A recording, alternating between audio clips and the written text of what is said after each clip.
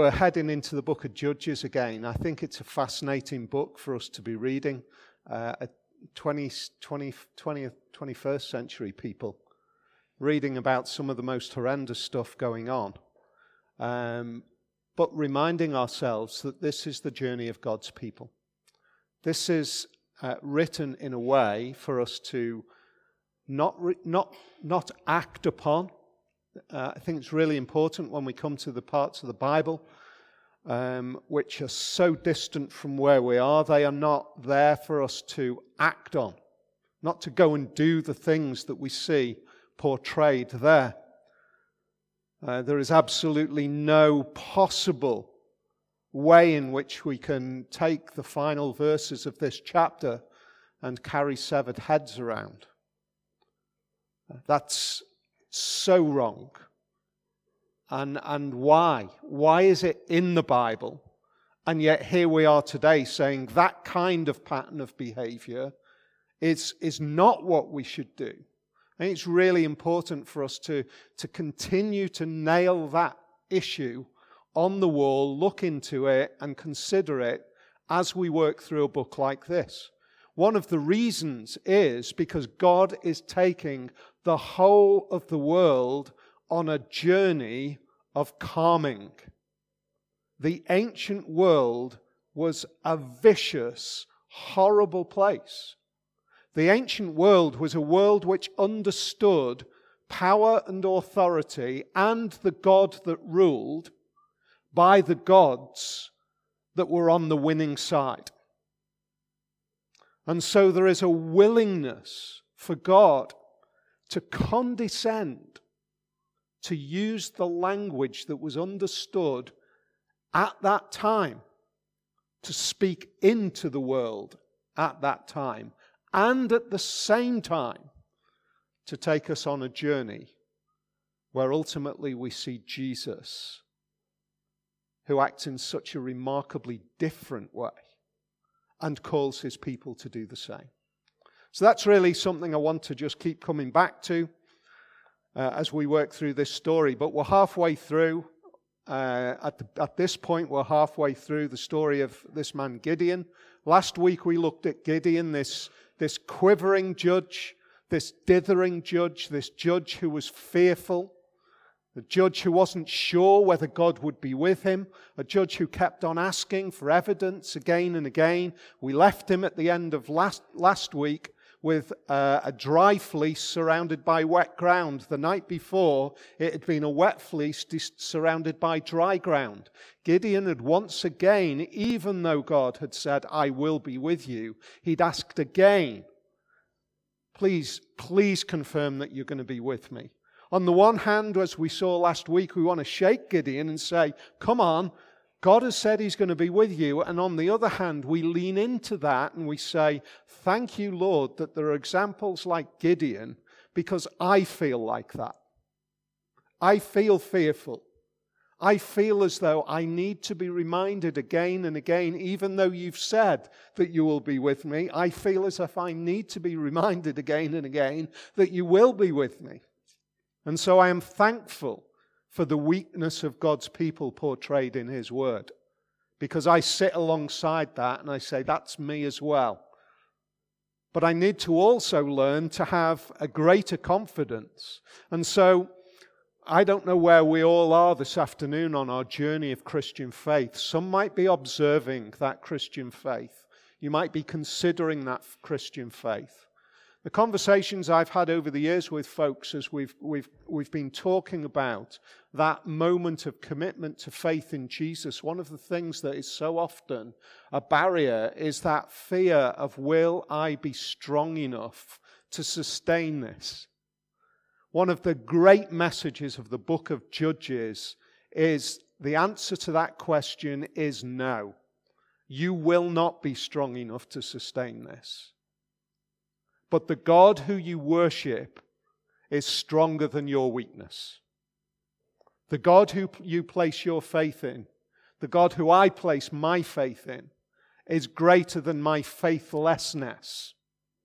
And that's the reminder that Judges gives us again and again. We see Gideon, the unsure, fearful.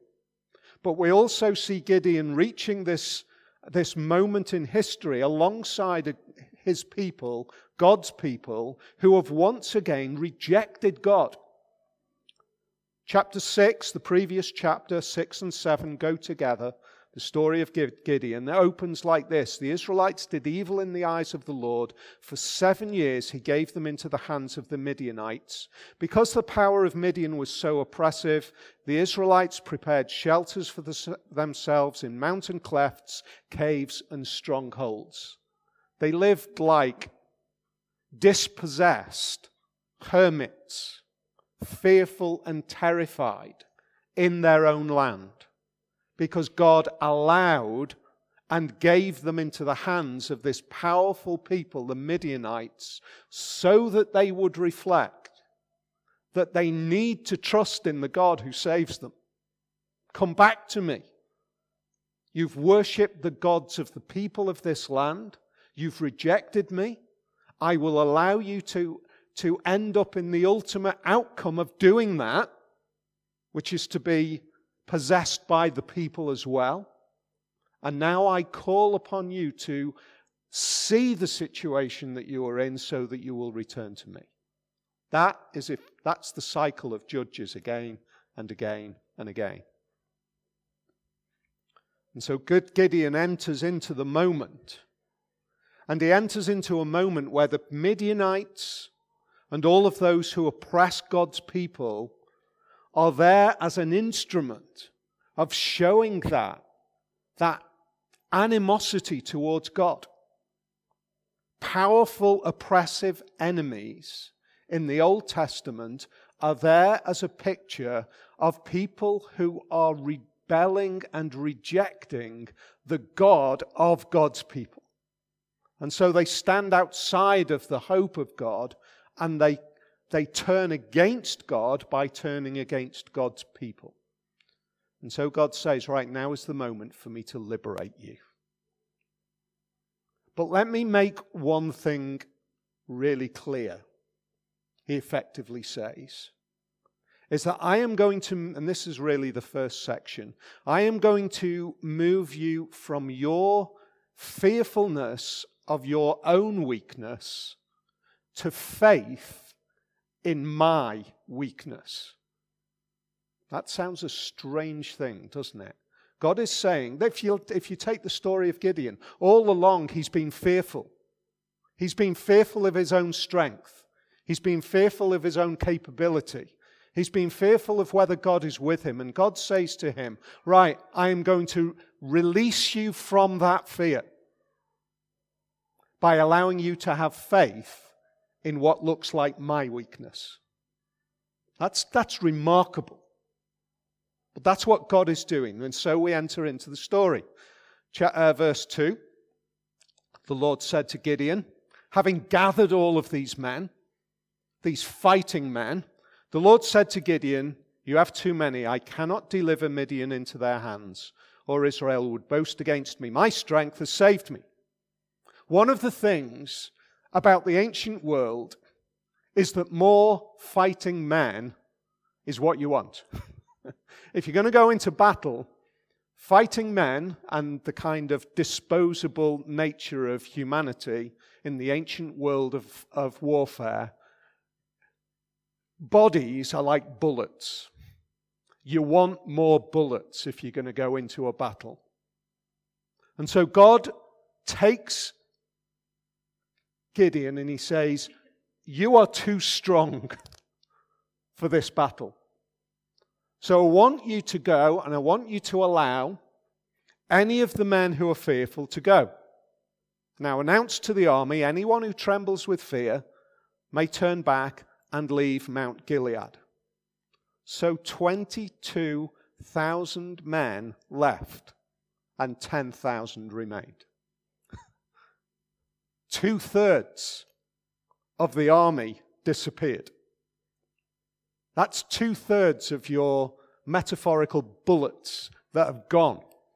2/3 of your strength has disappeared. 32,000 has become 10,000 against a sea of opposition. described as being their camels are more than the grain of sand on the sea. I think the writer there is writing in a way which is trying to use hyperbole to create this picture in your mind of how overwhelming the opposition was. We cannot possibly count the grains of sand on the sea, on the seashore. We can't do that. But in reality, we would stand a chance of counting the camels in that valley on that day. So let's allow the narrator to write in the way that he's trying to get the message over, not in a literal sense. We can't look at the Bible here and say, well, that is just, the Bible's not true, because it's impossible to have that many camels in the valley. That's not what the narrator is doing. He's saying, I want you to imagine when it feels like even the camels are more than the grains of sand on the seashore. That's the kind of picture he's trying to paint. This is an overwhelming battle that you are facing, and 2/3 of your forces have disappeared. Then God says, still too strong. Verse 4, you've still too many men. Take them down to the water, and I will thin them out for you. I will say, this one shall go with you. But if he shall go. But if I say, this one shall not go with you, he shall not go. So Gideon takes them down to this stream, and God thins them out. The picture is basically this. If you see a man kneeling down and drinking the water on all fours, he's gone. If he cups the water up and drinks it like a dog with his tongue, he's in. I remember when I was a child, my kind of getting to grips with all of the stories of the Bible, particularly the Old Testament stories, was in a really big old book, which was like a cartoon strip with the little bubbles of text. It was fantastic, real great colours, little bubbles of text. I didn't realise there was probably a really visual learner there. Nobody talked about that kind of stuff there. He's not very clever because he used cartoon strips rather than real words. But looking through those pages, this story of Gideon really came to life. And again, from that moment as a child, right the way through, there is this justification that is not in the Bible as to why the 300 men went with him. This idea that, well, they were the ones who were ready and on guard and all the rest of it. Now, actually, look at how the text describes them. God says, I'm going to take the 300 dogs.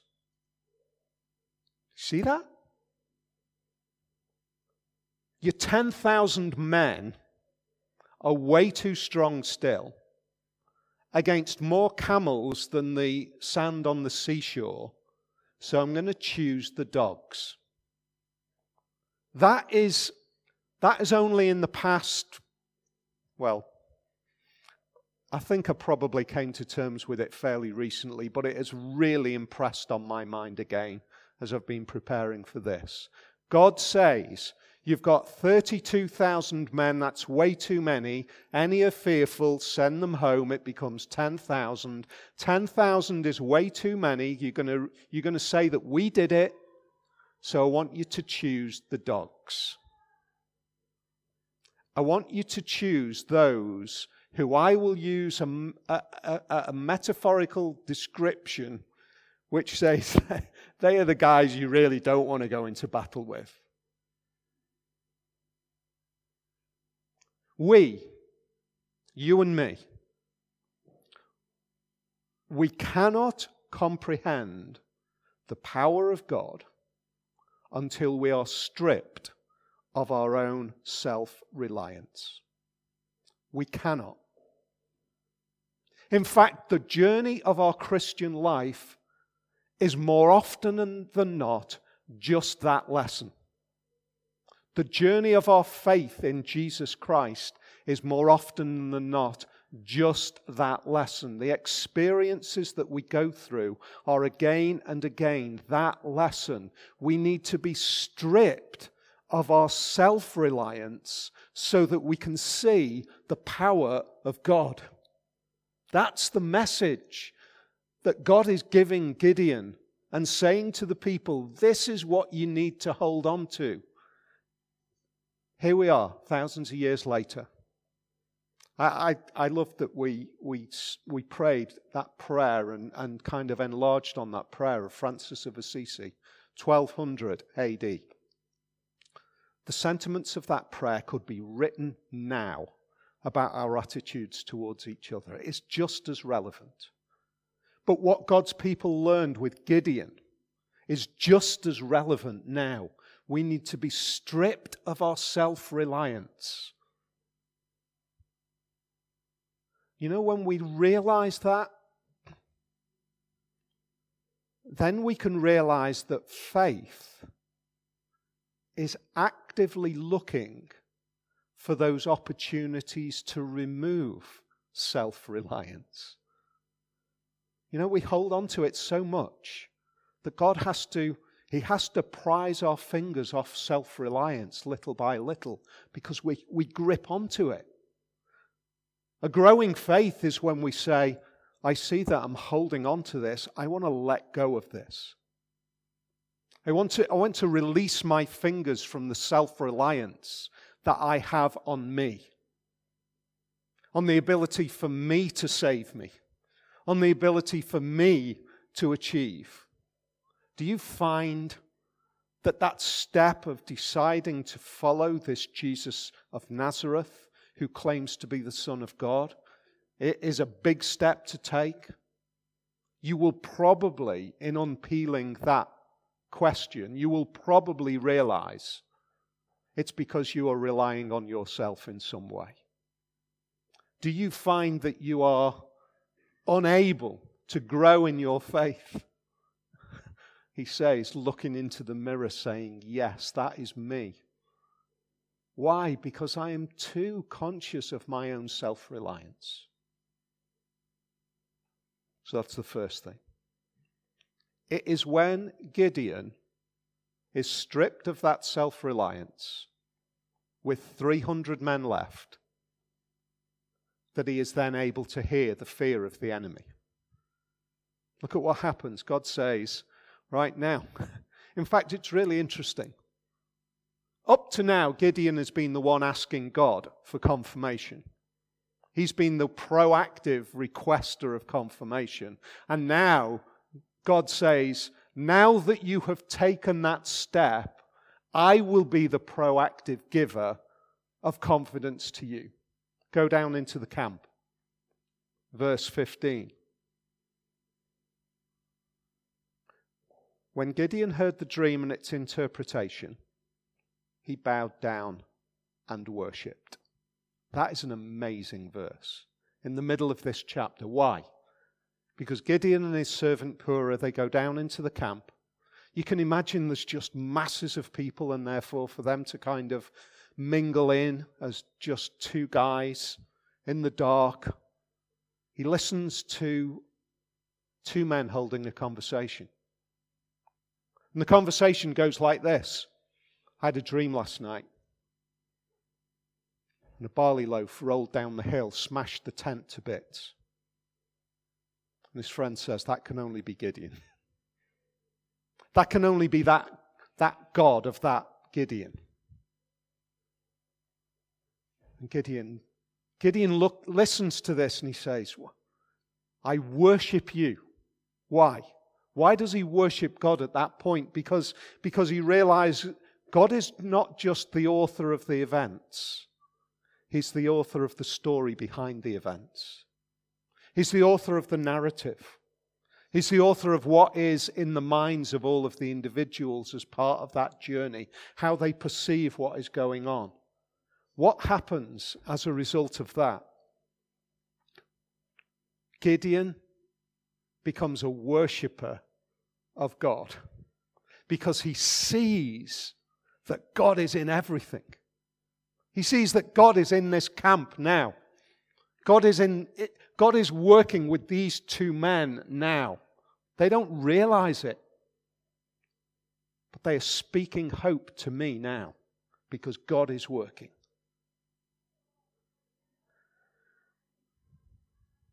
And so what happens? He goes away.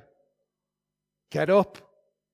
The Lord has given the Midianite camp into our hands, and 300 men take torches and pitchers that cover the torches and trumpets, and they surround the hillside.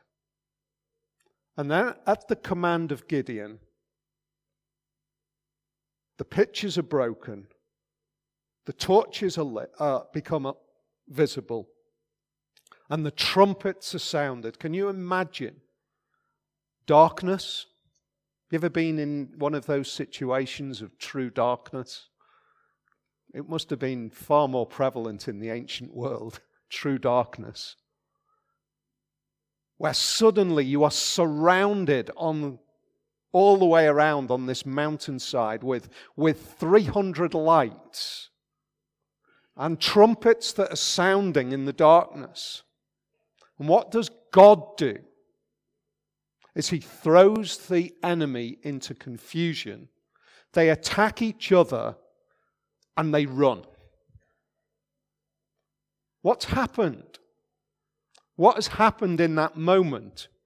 God is saying, I will leave it to the point where you are totally aware, Gideon, that you have done nothing. Where all of Israel will realize that the victory there is nothing to do with them. They haven't raised a finger before the battle opens up and individuals start killing each other, and they're still on the hillside holding their torches and blowing their trumpets because God has created confusion amongst His enemies. That is one of the fingerprints of God. Creating confusion amongst His enemies. Do you know what? I think we probably see that more than ever in our day. We see confusion. We see people who will be absolutely conviction-bound, opposed to God, but are confused about everything else. Fighting amongst themselves without any kind of way forward. We say, wow, this is nothing that we could create. It's what God does. When God says, the more that you rely on yourselves, the more I will throw you into confusion, the less you rely on yourselves, the more I will bring you clarity and peace. Romans chapter 1 says just this. Romans chapter 1 and verse 24. Because of the people of this world rejecting God, therefore God gave them over in the sinful desires of their hearts to sexual impurity for the degrading of their bodies with one another. They exchanged the truth about God for a lie and worshipped and served created things rather than the Creator. What's God doing there? He's saying, if you want to go down this line, I will throw you into confusion. But what you will see, is the victory is mine. So here we are. The victory is Gideon's. The conclusion of this is absolutely remarkable.